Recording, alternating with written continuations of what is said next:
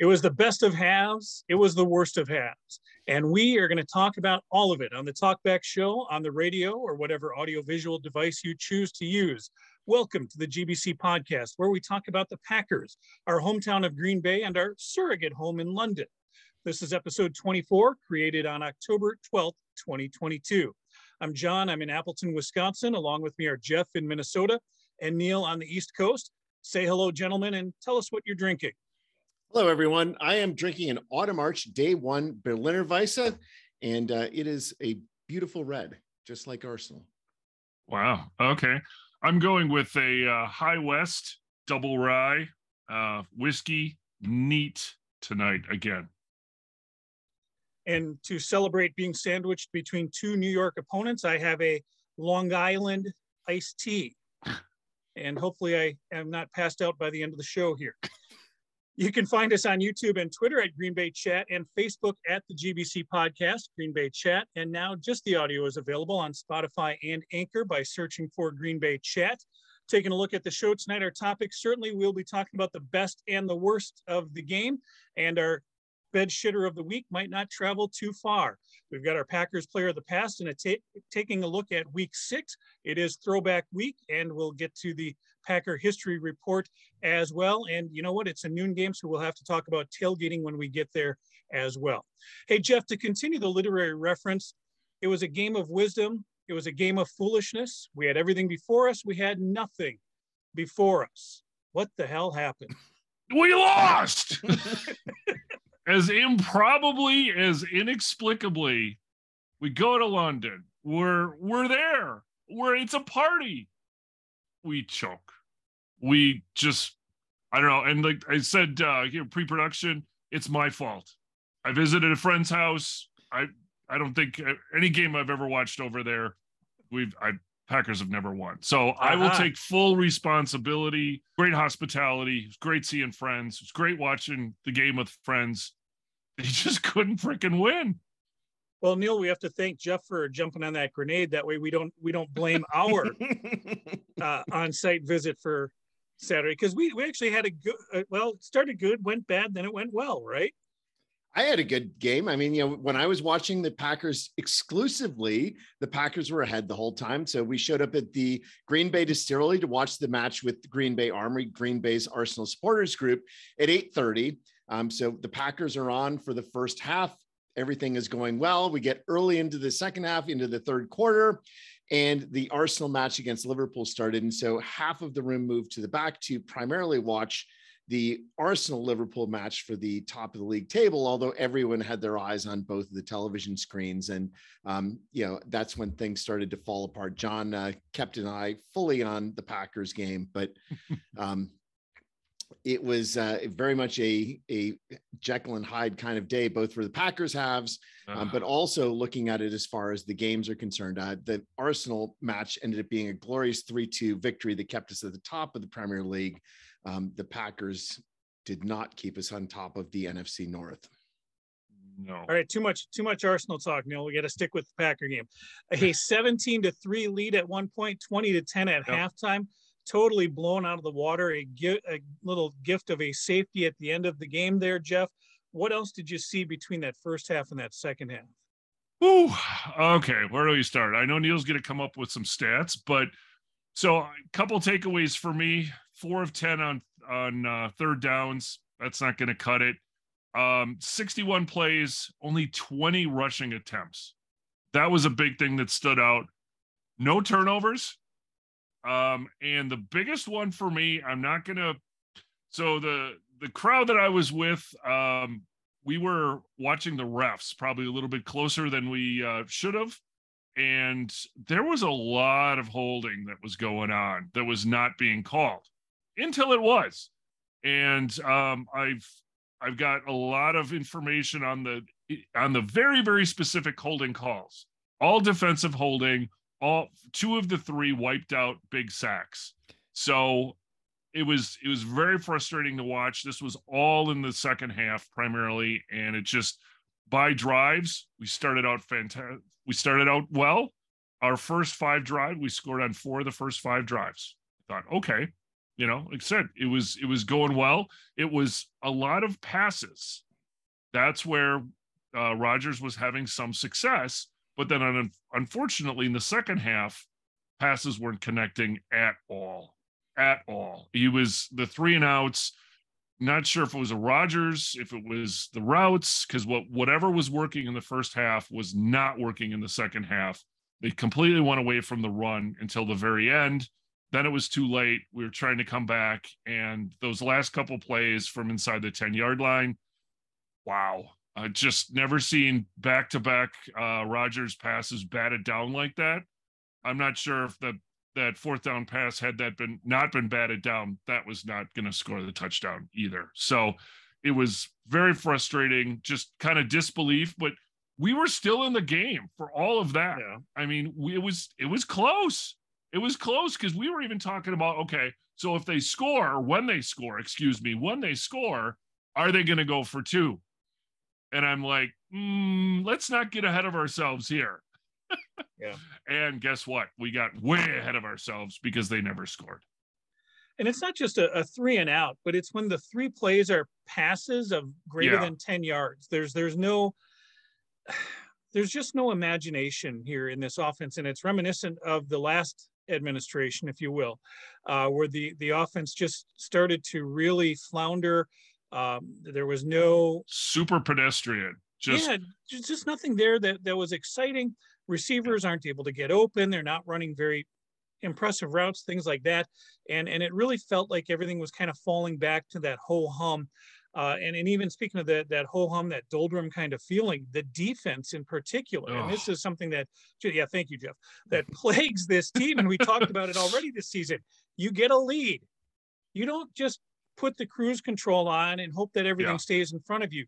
Continue to play to win the game. Continue to play to score on offense. Continue to play to keep from scoring on defense. Once you start playing off and trying to keep everything in front of you, and everything we've heard all week is crossing patterns, crossers. Everybody's going to run crossers on us until we stop it. And if we're playing a soft zone, we're not going to stop it. It's that simple. And it gets ugly. And the thing is it's not the entire game. Because it starts out well. It starts out That's what's aggressive. so weird, right? Why does this change happen? If it's working, continue to let it work. It's almost as if they're saying, hey, this is working really well. They might be onto us. So let's surprise them and change to something different. And hopefully we catch them off guard by doing something different. Well, no, that doesn't work. If it's working, keep pounding it until the horse is dead and then pound it a few more times. Yeah. The other thing that not happening. Yeah, no, the other thing that I thought was interesting was just how the drives came to be. There was a lot of 3 and outs, but what's happening is this whole season, there's not a lot of margin for error, right? We still have never seen a complete game played. All 4 quarters in the same game. We've never witnessed a complete game. And then what happens is that they get out of rhythm. They just look completely dead. They try and turn it on. They try and turn it off. One of the huge things that they relied on over the last number of years with LaFleur is turnovers. The defense getting the turnovers, the offense not turning it over. They're 30-0 under LaFleur when they win the turnover battle. 30-0. That's pretty good. But when you have a draw like you had against the Giants, you've got 0 turnovers on each side. We missed the turnover on the muffed punt. That was like right there. Got kind of kicked out of bounds. Special teams, asshats weren't able to recover it in the field of play. That would have been a huge turnover.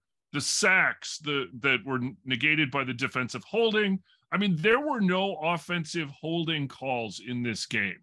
I went back and looked. There were none. So it was one of those things where I figured, we talked about this again with the folks I was watching. It was like, okay, if they're not going to call it, let's just do it, right? And that's what I was seeing, is if they're not going to call it, and you can get away with it. Lots of pulled jerseys, lots of stretched out jerseys, lots of hands in the air by the defensive linemen. They were getting held like crazy. they weren't calling it. Now, I suppose in defense of the refs, they weren't calling it, for Packers holding either, but come on. I mean, it was way more blatant, and Daniel Jones would have been killed back there had we not been held. Jeff, I know that you watched that game in Minnesota because everything I hear is about you being apologetic. The team is the one that failed. It wasn't the refs that failed that game. The refs did not lose us that game. I know everyone in Minnesota feels that everything is going against them, but we're Packers fans. We're a bit more realistic. And what I saw in that game was not us playing our best football. And, even going back to what John said, it was the best of halves and the worst of halves.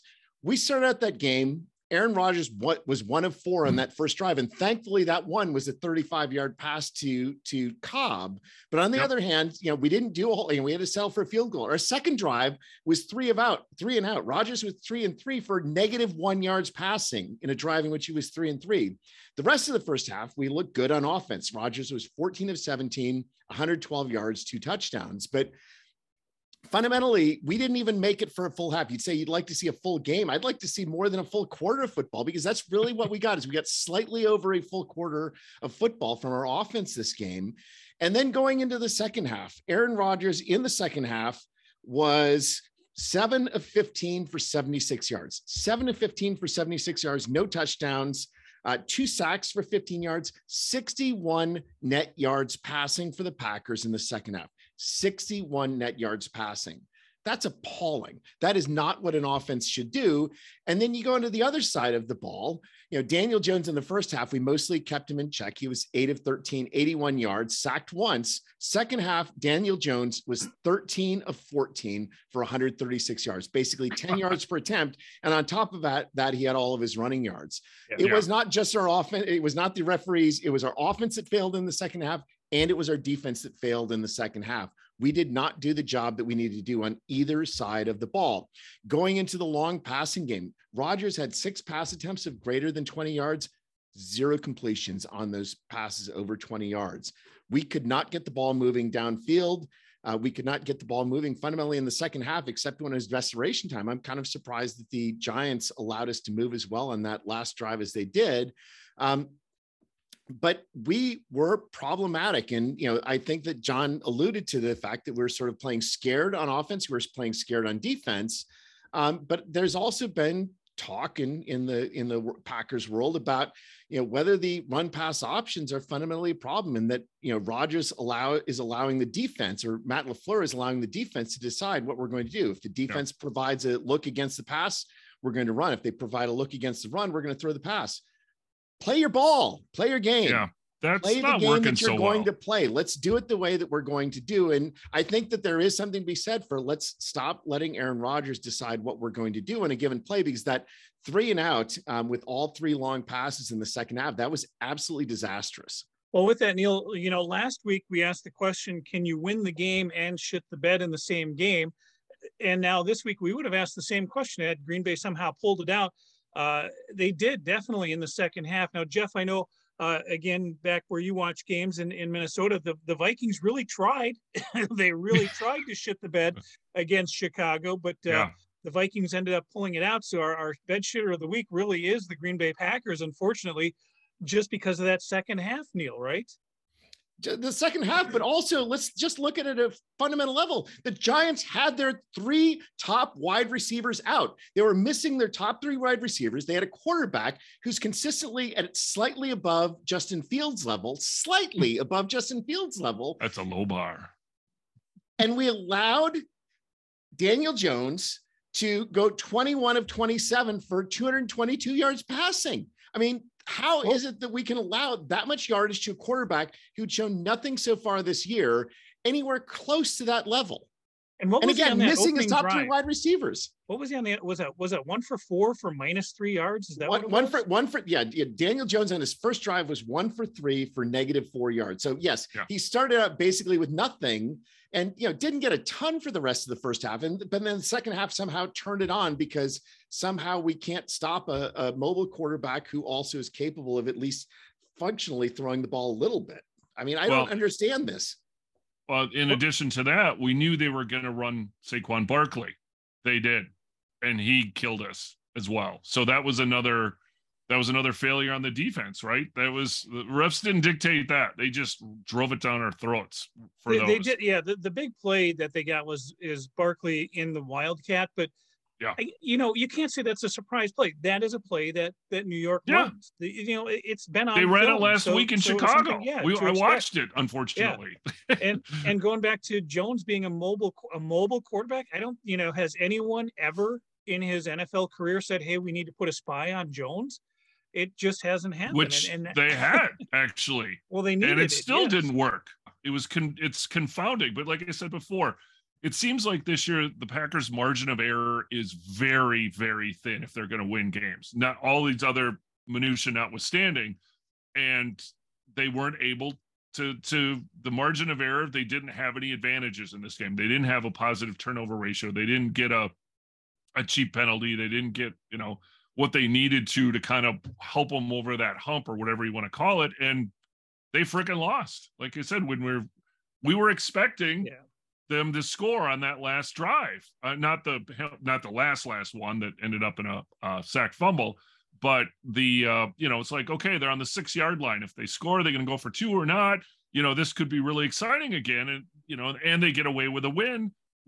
Folks in London are happy. Everybody goes away, and 2 knockdown passes on 3rd and 4th down. They didn't attempt to run the ball. It was just like, what is happening here? 3rd and 2. Yeah. It wasn't that this is a long insurmountable distance that need to be covered. It was 3rd and 2 and 4th and 2. Yeah. And it's just, again, where do these misdirection plays go all of a sudden? Where do the shovel passes get a little creative? Because every time they got creative, it seemed to work. And then it just got vanilla, and it sucked. Even, 5 games into the season where, Neil, we talked about, the first quarter, meaning at 17 games now, it's a week 4, week 5 is the first quarter, but definitely this defense is overrated and or overvalued from what we thought it was going to be. It is not coming together. And I don't think it's the players. What do we have? 6 first-round draft picks on the seven first-round draft picks. The talent. It's not that it's a lack of talent. And when you watch the game, you can definitely say that it is the scheme. It is the plan. It is the lack of adjustments that's happening out there. And so the defense definitely needs to figure out what's happening there. And that starts at the top. That's got to come from the top down. On the offense, the same thing. This is a team that we thought was going to run the ball. This was the whole new Packers this season. The LaFleur, team was going to be running the ball and playing strong defense. And hey, I'm here for it when it happens. But they didn't run the ball enough times. Jeff, you mentioned that already. Neil, you've thrown the statistics out there. When they did recommit to the run, it was too little, too late. We talked about, do we want to do awards for the first quarter of the season? That's going to be hard because we just have so much to complain about right now. But I don't know, Neil, you might have had that prepped. Who do you like so far through 5 games? I don't know that I have anyone prepped because I don't know that anyone is earned an award, but I think there's some elements of what we've done so far this year that are better than sort of our perception is as Packers fan. And then there are things that certainly are worse. So I looked at some numbers as far as where we're sitting through 5 games. So essentially we're just past the quarter post on the year. How are the Packers actually doing globally on this year? And so if you look at yards per game, the Packers offense is number 9 in the NFL. Not so bad. Our rushing offense is 11th. Our passing offense is actually 20th. Our passing offense is further down than our rushing offense. By DVOA, our offense is actually number 8. So globally, considering we've got a bunch of new receivers coming in, we could be doing a whole lot worse. The defensive side, we're number 5 overall as far as yards per game, number 2 in passing yards per game, but that's highly biased based on the fact that we played Daniel Jones, Justin Fields, and whoever New England's number 3 quarterback is. I mean, the fact is that they have changed the name Bailey Zappi. Yeah, they have fundamentally changed as far as what's done. And so a better gauge as far as what the Packers defense has done is looking at DVOA, which takes into account both the opponent and the context of what's happening. And by DVOA, the Packers defense is ranked 23rd in the NFL this year. 23rd, a whole lot worse than that number 5 overall, a whole lot worse than that number 2 passing defense. Scoring defense, we're number 11. And so you look at the advanced statistics, and we are a lot worse on defense than certainly we thought we were going to be, but also than sort of the big picture statistics would indicate. And part of the problem is that, as Jeff mentioned, we're not getting turnovers. We have one interception so far this year. That is puts us 31st ahead of the Giants, who have a big goose egg this year. We only have 7 passes defended on defense this year. That ranks number 32 in the NFL in number of passes defended. The 31st ranked team has 14 passes defended. That is, the 31st ranked team has twice as many passes defended as we do. Wow. Turnover ratio, we're -3. So that's 28th in the NFL. Takeaways, we're tied for in the 26th to 30th range. It's a disaster as far as that. And as John mentioned, we have 7 first-round draft picks on defense. And on top of it, we've got Smith, Amos, Campbell, and Douglas as those who are not first-round draft picks on our defense, right? It's not like this is a group of bums. We've got a defense that is capable of doing a lot of things. Got to look at where exactly our defense is failing. Our defense is failing specifically because of questions of scheme, I think, more than talent. And John said that, but the numbers bear that out. We've allowed a 134.3 passer rating on plays that have a crossing route. That is, if anyone is doing a crossing route anywhere in the play, we have a 134.3 passer. Think about the quarterbacks we've played. Yes, we haven't even played good quarterbacks. Right. And yet if there's crossing routes, they are stopping us. And it fundamentally comes down to the fact that the defenders are not being coached in order to exchange routes in the middle of plays, right? If there's a crossing route, you've got to be able to switch off to the other guy. And the fact that they're not goes right to that point. We've talked previously about how our third down conversion rate is pretty good as far as the NFL, and it is. It's as far as third down success rate, the Packers defense is first in the NFL. The problem is they're still first in the NFL as far as success rate on defense on third down. The problem is we have by far the fewest number of third downs that we have faced in the NFL, and they're converting on first down and second down, and we're not even facing third down. Basically, on first down, the opponents have the Packers are 24th in success rate versus other teams, 24th out of 32 teams. On second down, we're 31st in defensive success rate, and essentially they're either getting a short yardage on, they're either converting on first or second down, or they have a long third down because of some failure on the offense or because we've made a big play. And so we look good on third down, but it's fundamentally because we're not getting to third down anywhere near as often as other teams are making it to third down. It's just a disaster as far as all of those numbers are concerned. So the total overall, the Packers have only faced 53 third downs on the season, 53 third downs on the season. Well, if you don't face that many third downs, that's going to inflate what your overall numbers are. Looking at this as far as, how vanilla our defense has been, the Packers overall have a 43% blitz rate, which is defined as when you have 5 or more people going after the quarterback. So that sounds pretty good, except for the fact that it's always the same 5 people. It's Gary, it's Smith, and the 3 down linemen. Gary and Smith are rushing on 90% of snaps. If you look at Quay Walker, 16% rush rate. Devondre Campbell, 4% rushing rate on passing downs. That is the 6th lowest among all linebackers. And we have no defensive backs with more than 4 rushes on the quarterback. Essentially, we are doing the exact same thing on defense every single time. And if you're doing the exact same thing, if you're not changing things up, you're going to allow that other team to figure out a way to solve the problem. On offense, we've got similar problems as far as what we're able to do. If you consider the passes, John, I know, is very against what we've done as far as outside passes. Now, as far as outside passes left, we've actually done okay.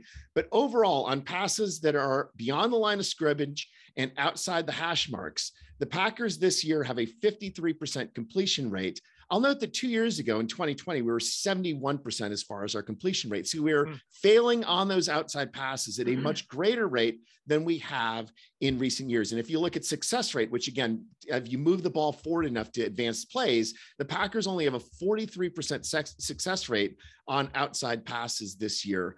It was 60% in 2020. And then looking at schemes on offense, we talk about vanilla. We've all been excited about going to 2 back sets. We've been saying, hey, we've got Dillon, we've got Jones. We should be able to take advantage of both of those, well, when we're playing with the 2-back set, we're only averaging 4.1 yards per play with a 38% offensive success rate. When we have 1-back or 0-back, 5.9 yards per play, 46% offensive success rate. And so the Packers actually did dial back the 2-back sets in the game against the Giants, but there's definitely I think there's a difference between perception and what's actually happening, what's actually working.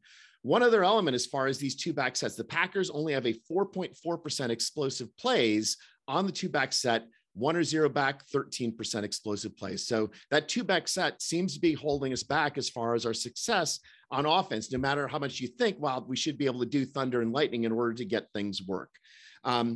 So it's a problem on offense. It's a problem on defense. Some of the elements are schemes. I know John is very much stated that there's also a talent issue on offense as far as the receivers are concerned. I think that bears out as far as our inability to have success, both on long routes and on outside routes, that we're just not getting any sort of separation. But this is a real problem. And the hope is that the receivers will be able to help, the rookie receivers will be able to help the offense move forward, and that Joe Barry, against all probability, is going to go from being one of the worst defensive coordinators on previous teams he's been at to being a good defensive coordinator, or we're going to come up with a solution that takes advantage of the fact that we've got good D-backs that should be good at man coverage. We have only had 9 plays so far this year in which we've played man coverage on defense. 9. That does not seem to be taking advantage of your skill set. So a few thoughts there, Neil. I know you were reminiscing on some old pictures. That 0-16 Lions team, the defensive coordinator for that team, Joe Barry. Joe Barry. Jeff, we need to mark down as well that Neil actually, justified my contention that the out passes are not working. So, chalk that one up. And Neil gave me a little bit of support there. But overall, going to just, if you were to say, hey, let's create some individual awards here through the first 5 games, I think the only one that I'm really willing to dangle out there is probably Rookie of the Year for Romeo Doubs. Other than that, I don't think anyone is, can you hang your hat on someone as MVP right now, let alone offensive player or defensive player of the year? I just feel it's not there. I mean, if you had to break it down and pick someone, we could probably get there, but the only one I'm really willing to say is probably Rookie of the Year. So a couple thoughts. So Crosby's been good. So from field goal standpoint, extra kickoffs, things like that. The ass hats, still the ass hats, but maybe we'll, if another couple weeks, maybe they get a punt return or a kickoff return, something happens. They've been serviceable, though. They haven't lost a game for us this year. So that's good. I should note specifically, by DVOA, our special teams are 10th in the NFL. So they are not losing us games this year.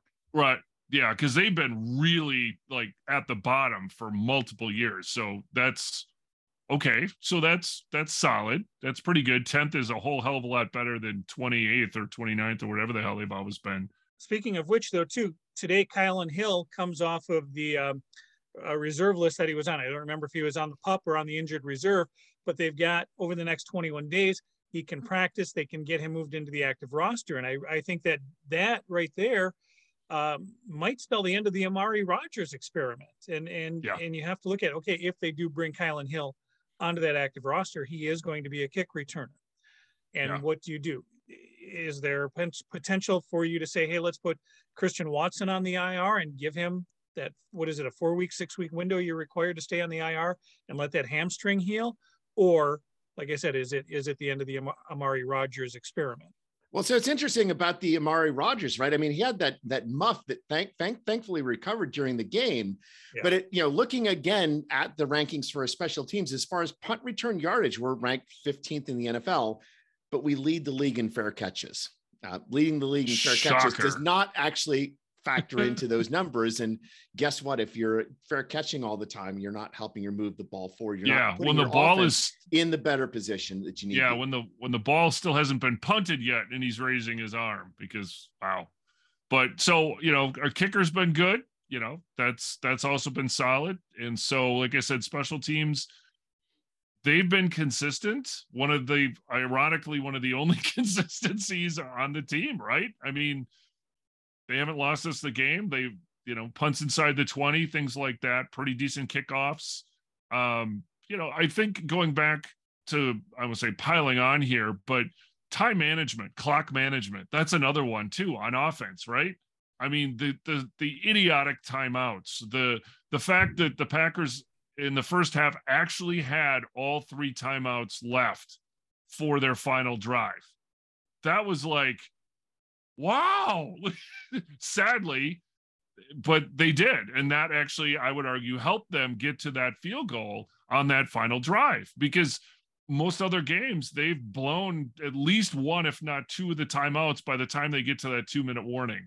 So time management or clock management is another one, the delay of games, things like that. I don't know. Like I said, where do we go from here? Right. I mean, so here's where we're at. We've Super Bowl aspirations. We are 3-2. Could be worse. Could be better. It could be worse. So where do we go from here? Hopefully there's a lot of, introspection, a lot of self-assessment going on, especially, like I said earlier, going from the top down. But also, I think, looking at it from the other way too, at this point, we saw this as being a 3-2 team. We really did expect 2 losses early. We just had the wrong ones picked. And when we got one wrong with Tampa, we were really hoping this was going to be a nice sign of things to come. We were going to be a 4-1 team. So 3-2 is realistically where we expected this team to be after 5 games. But it seems to be a 3-2 on the way down, not a 3-2 on the way up.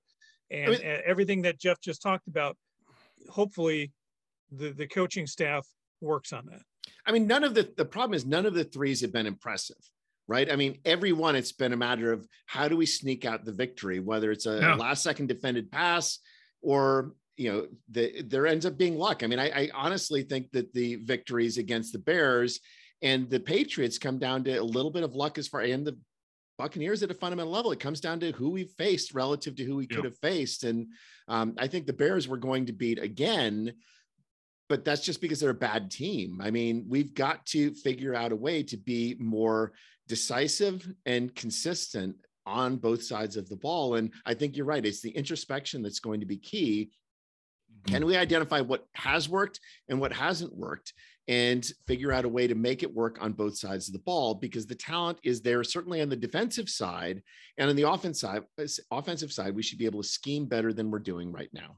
Going back to our theme, the Tale of Two Cities theme, Green Bay definitely was represented in London. It was amazing how much of a presence the Packer fans had in London. Peter talked about it last week.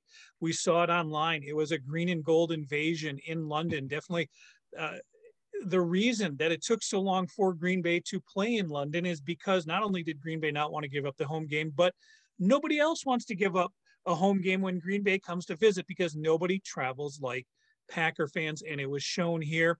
You talk about, Jeff, you used the proverbial we, we are all part of this team, or we like to think we are, but as fans, we're still bringing it. And we'll talk about tailgating a little bit later. As I mentioned, for the Patriots game, the crowd was there. The crowd was ready to go. The crowd is doing their part, and they certainly did it in London. Just coming across even on TV, it was pretty amazing how the crowd was totally into it, where I think other London games in the past, the crowd has just been lackadaisical. And we go back to some of the first games where they didn't quite understand American football, and they were cheering for the punts. They were cheering for the kicks, the field goals, because they're so used to that other football game. But the fans really came through for the team in this game, and unfortunately they were let down. Well, it was an entertaining game, and to kind of open it up to some of the other week 6 games, I mean, there's been some bad football. There's been some bad football games this year so far, and I guess I don't recall. I mean, I'm watching other games purposely to be entertained. So I was entertained actually Monday night. That Las Vegas Kansas City game, that was super entertaining. There's a lot going on. There's a lot of, it ended. But it was interesting to watch. Whereas some of these games have been just in the ineptitude on offense, and just defense carries the day, but sometimes it's just not pretty to watch, even when the defenses aren't good and you're watching offenses just be bad. Russell Wilson, excuse me. But it's what I'm curious about is because the NFL is trying to tailor their games for offense, towards quarterbacks and things like that. And man, there's been some games that just, I mean, is it quarterback talent? I'm curious. It's a rhetorical question. I don't have any answers. I could ponder it more perhaps, but it's just some of these games have just been awful to watch. And the announcers are kind of stuck to, when they're really trying to kill time and trying to find something to entertain themselves with, whether it's a Thursday night game, even a Sunday night game. Sometimes they're brutal. And so I guess that's why they play the games. You do have this parity. We have the Giants and now the Jets, the NFC East that was supposed to suck. Well, as it turns out, look what happened. They're suddenly good. The Cowboys are not dead. They're 4-1. And so looking forward to the game this week, that Cowboy-Eagle game, that's going to be something. Well, we'll take a look at week 6 in a little bit here. Jeff, the other thing about watching all these other games, and you mentioned Monday night, it's good to see that Green Bay isn't the only team blowing leads during this season as well. But we'll take a look at the week to come. We've got our Packer player of the past to take a look at. Neil, who are we talking about this week? This week's Packers player of the past connects the Giants and the Packers. It goes back to the early days of the NFL, and our Packers player of the past this week is Cal Hubbard. Cal Hubbard being a Packers player during our first championship seasons, but also the first Giants championship season. So Cal Hubbard was born on a family farm in Keatsville, Missouri, and the family farm birth is relevant to his life story. He actually only played 1 year of high school football. He mostly played baseball in high school, but in college, he decided that he wanted to play this game of football and went to Chillicothe Business College to start out his college, then moved on to Centenary College in Shreveport, Louisiana, where from 1922 to 1924, he was an All-American. His coach moved to Geneva College outside Pittsburgh. He played his final year at Geneva College. And as he entered the NFL in 1927, he stood at 6'2" and 250 pounds. For a player of that era, that was absolutely enormous. He was a man among boys on the football field, and they signed with the Giants. And as part of his evolution as a football player, he is one of the people that's considered one of the inventors of the position of linebacker. His fundamental role on defense was to move around, to create mismatches, to create schemes that were going to cause problems for the defense, the core of what a modern NFL linebacker is. And so he started with the Giants in 1927. The Giants won the NFL championship over the Packers as far as record is concerned. And the Giants only allowed 20 points in that entire NFL season. In the 1928 season, the Cal Hubbard played a game in Green Bay at City Stadium and decided he liked Green Bay. He thinks this is a beautiful small town. Again, he grew up on a family farm. He didn't like the big city. So at the end of the 1928 season, he asked for a trade to the Green Bay Packers. Thankfully, the Packers, that worked out. In 1929, Curly Lambeau moved Cal Hubbard to both offensive line and defensive line. The Packers in that 1929 season only allowed 22 points the entire season as they rolled to the NFL championship with an 11-0-1 record. And of those 22 points, 4 points were on safety. So only 18 points as far as the defense. They beat the New York Giants as far as the title is concerned. In 1930, they were also the NFL championships with a 10-3-1 record, also beating the Giants. In 1931, they were 12-2 and also NFL championships. So that first three-peat in NFL history, Cal Hubbard was a central player as far as that, playing both on offense and defense as this huge lineman, this huge presence on both the offense and the defense. And then in 1932, he played again for the Packers. And this is one of the weirdest seasons in NFL history, because if you look in the record books, it says the Chicago Bears are the champions. And the Chicago Bears indeed ended up with a 7-1-6 record. But the Packers were 10-3. By modern approaches to records, the Packers actually had a better NFL record that year, and the Packers should have been the NFL champs. So I would consider that the hidden Packers championships. Cal Hubbard should have had 5 NFL championships, And notably, 1932 was the last season that the NFL played without a championship game. From 1933 on, there were championship games every year. And so the controversy of that 1932 season, the fact that the Bears could, essentially the way it worked is that ties didn't count at all. So the Bears 7-1-6 record was a 7-1 record as far as it was concerned. It's like ties don't matter. And so fundamentally, you win one game and just tie everything else, you're going to win the NFL championship. So Cal Hubbard arguably should have 5 NFL titles, but he has 4. While he was in Green Bay, he started minor league umpiring. He had loved baseball. He played baseball in high school. He started as a minor league umpire. And after that 1933 season, he started to think more seriously about his life after football. He took a year off as far as being high school coach. He then played on some other teams, but he was a person who established himself in those early years as one of the true legends of the NFL game. That is recognized by him being a charter member of the Pro Football Hall of Fame, one of 17 charter members of the Pro Football Hall of Fame, along with Lambeau, Halves, Hudson, Johnny Blood McNally, Jim Thorpe, and others. So what did he do after football? He decided to become an umpire. His love of baseball is something that, again, he had done in his summers, sort of in his time off or in between seasons. It wasn't really time off because they had to work in between seasons. And so he established himself as an umpire for Major League Baseball. And he started in 1936 as a Major League Baseball umpire. It was said that his 2010 vision was one of the keys for him being a Major League Baseball umpire and somebody who was so respected. He umped in Major League Baseball from 36 until 51. He had an accident that injured his eye at that point, and then he took over as the head of umpiring for Major League Baseball. And one of the things he did as the head of umpiring is he established the 4-man umpiring crew. Prior to that time, the umpires just sort of roamed around the field and kind of made decisions as they would. One of the things that Cal Hubbard did is he standardized the nature of umpiring as we've got a 4-man crew. Everyone has specific assignments, led to greater inherent consistency as far as the calls of umpire. And so Cal Hubbard is also in the Baseball Hall of Fame, the only person who's both in the Football and the Baseball Hall of Fame. And in addition to those major halls of fame, he's also in the Missouri Sports Hall of Fame, the Louisiana Sports Hall of Fame, and the Beaver County Sports Hall of Fame.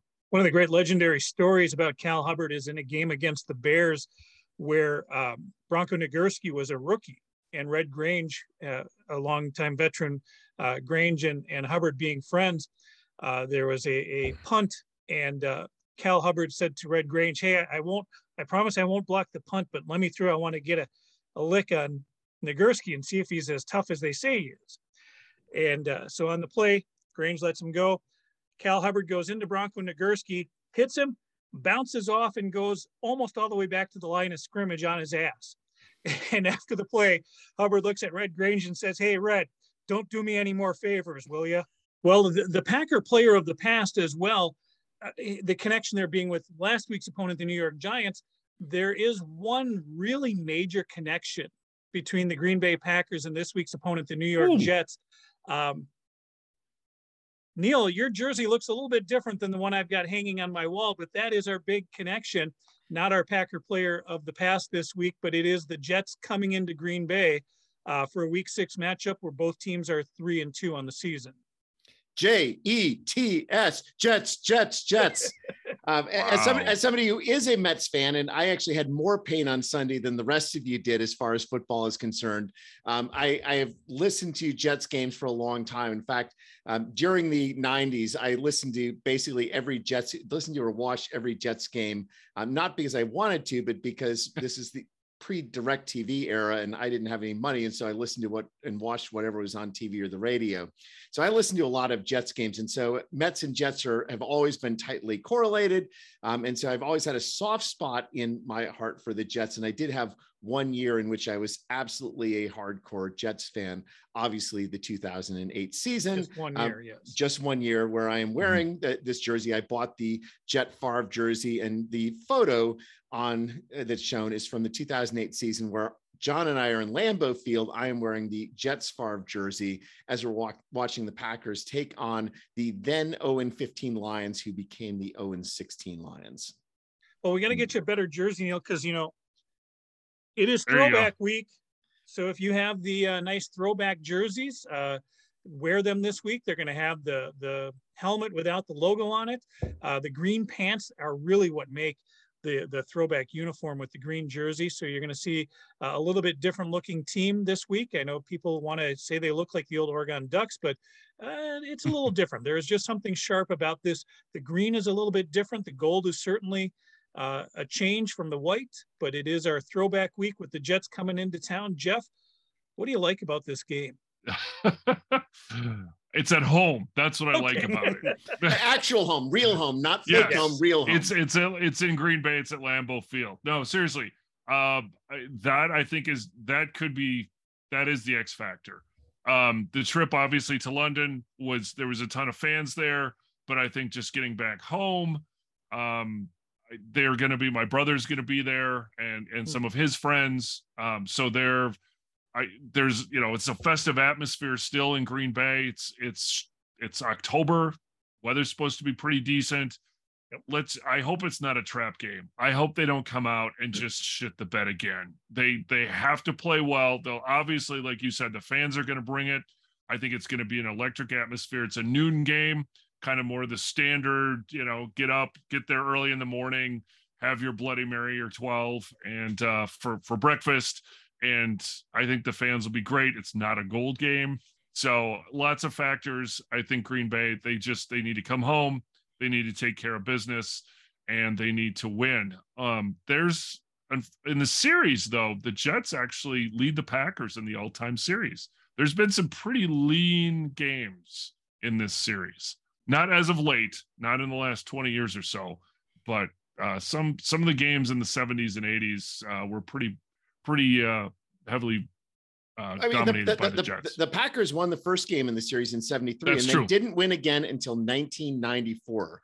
We had 5 straight losses against the Jets, and it's not like the Jets were world beaters during that time. No. I mean, the Jets are the Jets. The reason the Jets are a punchline for a reason, it's not because of their prowess in NFL football. They're one NFL championship with Mr. Namath. And certainly at 3-2, I think the Jets are probably a little bit better than expected at this point, or what they were especially expected to be for the season coming out of the AFC East. So they're playing pretty well. But for the three of us, we're old enough to remember when they were all noon games on Sunday. This is the only scheduled noon Sunday home game for the season. And as you said, Jeff, we'll definitely get the fans out there rolling early. We'll talk about tailgating in a little bit to wrap up the show. But I mean, looking at the numbers of the game, right? So, I mean, the Jets are basically the same as us as far as the numbers are concerned. Their offense is ranked number 12th in the NFL. The Packers are number 9 as far as yards per play. Their defense is ranked number 10th. I mean, there's sort of a top tier, now not top tier, but that second tier as far as teams in the NFL. And they're good again, as far as the rush and the pass are concerned. Their defense is right all in the middle as far as the rush and the pass. So I guess the good news would be they're not dominating at anything, but they're good at a lot of things. And I think last week's victory over Miami, the 40-17 victory over Miami, even without Tua, is something that gave all of us a little bit of pause because they showed that they've got something as far as moving the ball and looking at it on defense. We talked about how the Packers only have 7 passes defended. The Jets defense has 7 interceptions on the year. Their defense has got the ability to take the ball away. And Jeff, I hate to tell you, but there's an asshat potential in this game because the Jets are also the number 2 team in the NFL for punt returning. Ooh, well, they'll put them to the test, but it's hopefully this game will not be a repeat of December 20th, 1981. That's when the Packers were 8-7. They had a chance of reaching the playoffs. They go to Shea Stadium and they absolutely shit the bed. They lost to the Jets 28-3. They were absolutely, completely dominated. Lynn Dickey was sacked 9 times. He was 12 of 33 for 96 yards and a pick. This was in the New York sack exchange. And if you guys remember that. So hopefully it will not be a repeat of something like that because the Packers were still trying to get in the playoffs in that game. Obviously, that was the last game of the season back in 1981. But let's hope this isn't a game where they just come out flat and something like that happens because LaFleur has some history on his side. I mean, the Packers are really good against the AFC, especially at home. And as of late, I mean, throw out a couple stats here. Under LaFleur, they're 11-3 against the AFC, 7-0, averaging 30.1 points per game at home. They have a +9 turnover margin, and they play well at home against the AFC. We need to have that happen on Sunday. The problem is we're not playing against the 2020 or the 2021 or 2019 AFC. The AFC has gotten better, and this is my concern. And specifically looking at the Jets, right? That those numbers against Miami on offense are good, but on defense, Carl Lawson this year is number 2 in the league in quarterback hits with 14. I worry a lot about Zach Wilson. He seems to be making that year 2 leap. And then as far as the wide receivers are concerned, Romeo Doubs and Garrett Wilson are both basically doing the exact same thing as far as receivers are concerned. Garrett Wilson, the number 10 pick in the draft, but second in total receptions among rookie receivers. And there is one other factor in the game that might cause Packers fans cause for concern, and that is that the referee in this game is Clete Blakeman. The last game Clete Blakeman refereed for the Packers was the 2020 NFC Championship game. Specifically, Clete Blakeman has called 4 more penalties per game than the average NFL official this year. So you can look forward to a lot of, if you felt that you were missing laundry, I know Jeff thought there was a lot of laundry, but I have a feeling that the numbers tell us that there's going to be a lot of laundry on the field this week. And as long as Kevin King is not involved, which thankfully he's not going to be, this is a real rubber factor that the odds of an official actually making a difference are higher with Blakeman as the referee. Add to it, Matt LaFleur's brother is the offensive coordinator for the Jets, and Matt has not fared well against his brother's teams in San Francisco. LaFleur also friends with Robert Saleh, the head coach of the Jets. So they are, these coaches, as they come up in the ranks, they know each other. They work in different staffs together. So it'll be interesting to see how they scheme against each other. And if there's a good family reunion this weekend, we'll see. But it's only going to be good for one brother, right? No matter what. For one brother, right? Yeah. But I think we'll enjoy the weekend. But I think you bring up Saleh, and obviously we did not have good luck against him in San Francisco when he was in charge of the defense there, and so that is a real cause for concern. The game at noon on Sunday, we will be there. It is a home game as well. Before we wrap it up and talk about how to follow us on game day, Jeff, you've got a little bit of a bedtime story for us. So this is going back to last week a little bit in terms of the travel. So typically after London, even in today's game, the teams that travel to London have a bye week. Well, the Packers have a home game, but not a bye week. So I want to take you back to the season that Neil already referenced in 1932. And the Packers had some away games, but they were gone for 32 days in a row to these away games. So they started early November 10th, 1932. They got on a train in downtown Green Bay, and they took 22 players and Curly Lambeau and 2 others, including an equipment person. Once they got to Chicago, they changed trains and they continued to Boston, arriving Friday afternoon. And then they played Sunday and they beat the Boston Braves. So then on Monday, November 14th, the team left Boston and they traveled to New York City. And they stayed in New York City for the next 2 weeks, in which they played 3 games in and around New York City in 8 days. So they lost to the New York Giants on November 20th. They beat the Brooklyn Dodgers on November 24th. That was the Thanksgiving Day game. And they beat the Staten Island Stapletons on November 27th. So then from New York City, they hopped on another train and they went on to Columbus, Ohio for 4 nights. And they played and lost to the Portsmouth Spartans on December 4th. And the final game of the road trip occurred on December 11th in Chicago. And they lost that game as well. So they kind of finished the season on a sour note, but they had to have been exhausted on a 32-day road trip across the East Coast, all by train. And after that, then they hopped. Most of the players came back home for just a day or two. And then a number of the players, 17 of them, went on a barnstorming trip where they were gone for another 2 months. And that trip, they went as far as Hawaii, and they played. That was before Hawaii was actually recognized as a state. That was in late 1932 and early 33. They played in Los Angeles, and they were gone a really, really long time. And of important note on that, they did not take the train to Hawaii. That is correct. Yes, it's thank true. you. But also an important note, they completely shit the bed in 1933. Also, looking back at that season, right? You're going through those games. The Packers, as I said, were 10-3-1 in that 32 season. Those 3 losses were all part of that road trip. And so scheduling absolutely played a role in whether the Packers officially or unofficially won a title in 1932. And the thing being is the bye week being a modern convention of the NFL game.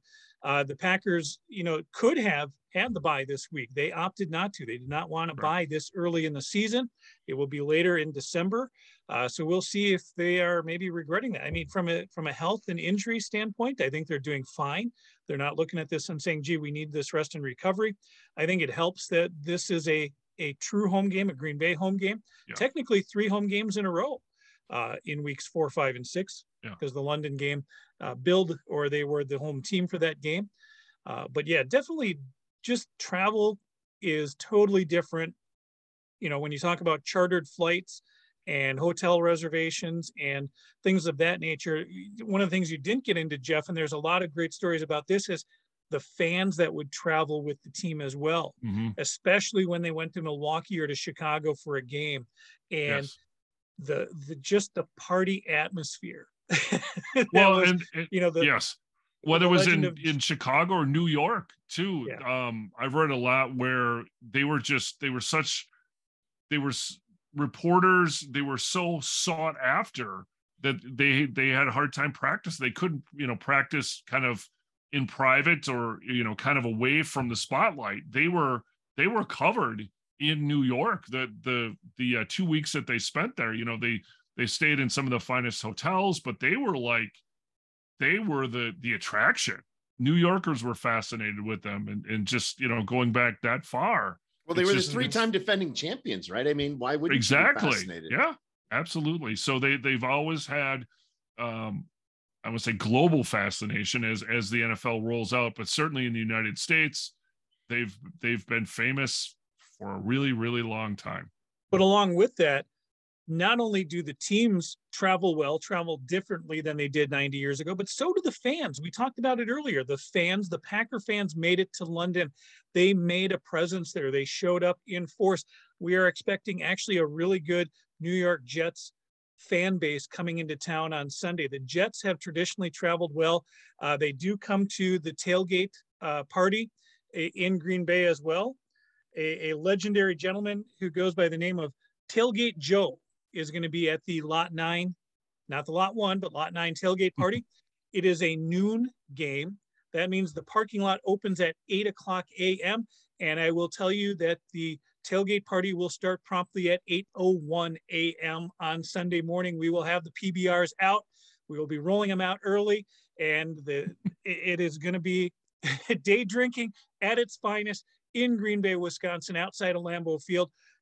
Temperatures in the 50s. Hopefully the rain, the little chances, some sprinkles, hopefully it stays off. But the fans from New York, we expect them to come in and show up as well. And it's going to be green everywhere, Packer green and Jet green. And I think it's going to be a beautiful day in Green Bay. So if you do make it to Green Bay, even if you come just for tailgating, you don't have to have a ticket. Come on up, have a good time. You want to be there, like I said, you can be there at 8, great. No later than 10 to really get a feel for it. I think it's going to be a wicked time. We're going to use our social media to try to promote what's going on outside of the stadium. Remember, you can find us on Twitter, Instagram, TikTok, and Snapchat, all using Green Bay Chat to find us. Facebook, the GBC Podcast, Green Bay Chat. And those of you who are watching us on YouTube, make sure you subscribe, leave a comment. All of it is free. We're not going to sell anything. We're not going to throw ads at you. We want you guys to just follow us and have a great time and enjoy the Packers and Packer tailgating as much as we do. And with that, you guys, what are your final thoughts coming into week 6? It's an October game in Lambeau. I am so jealous of everyone who's going to be there. October games in Lambeau, You've got the perfect weather for football. It should be a great atmosphere. My sister and brother are both going to be at the game, so hopefully they will get shot skis with you, John. Right. But I'm very jealous of anyone who's able to be at this week's game. I was in Green Bay last weekend. I had a superb time. Unfortunately, can't make it this weekend, but everyone who's there, I know that you're going to be loud. I know you're going to cheer the Packers on, and they're going to need it because this is a real test as far as this 2022 Packers. We don't really know where they're going to go, and it's a game where they have to win this game. I mean, it's not truly a must-win game. There's no such thing as that in the NFL at this point in the season, but we're going to learn something about the Packers this week. Their defense should be better than it is based on skill. Their offense should be more creative and should be able to put together more than 1.5 quarters of football. And we're going to see this week whether they're capable of doing it against a team that's a pretty good team, a team that on paper, I think is still better than that Giants team. And so let's see the Packers actually start to move in the direction that we all thought they were going to be at the beginning of the season. I 100% agree, Neil. I see this game as an inflection game at home. They have the fans, as we've said, will be, you can't day drink until, without drinking in the morning. So that's a good start.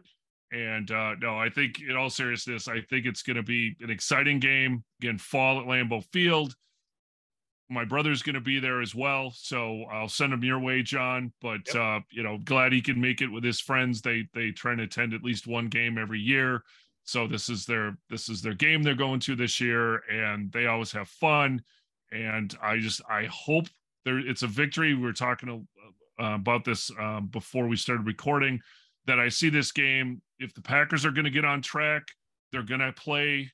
I want to see a complete freaking game of football, 4 quarters. I'll take 3. Okay, let's just start out with 2. We really need to see 2 first. I don't want to get greedy here, but just come on. Let's get a game where in the 4th quarter we do see Jordan Love, but for all the right reasons, right? Let Jordan Love take half a dozen snaps or kneel down or whatever. Just maybe get even his uniform dirty if it's a blowout. I would like to see one of those games to establish themselves as, okay, we've still got our mojo. We're still in control here, because a 3-3 record with a bunch of, 3 road games in a row after this, 3 really challenging road games.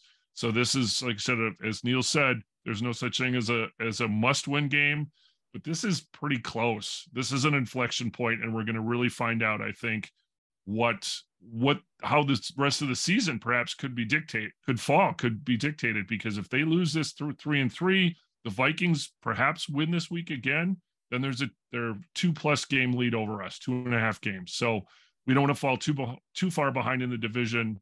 Very important to win this week. All right. And the GBC podcast will be back next week to talk about the Jets game. And again, on YouTube, you can subscribe, leave a comment, all for free. Remember to search Green Bay Chat. Follow the story, especially on Snapchat. We'll get a video or 2 on TikTok. We have some pictures on Instagram and Twitter as well on game day. And as always, may you fully appreciate the magnitude of your impending good fortune. Thanks for joining us. Good night. Good night.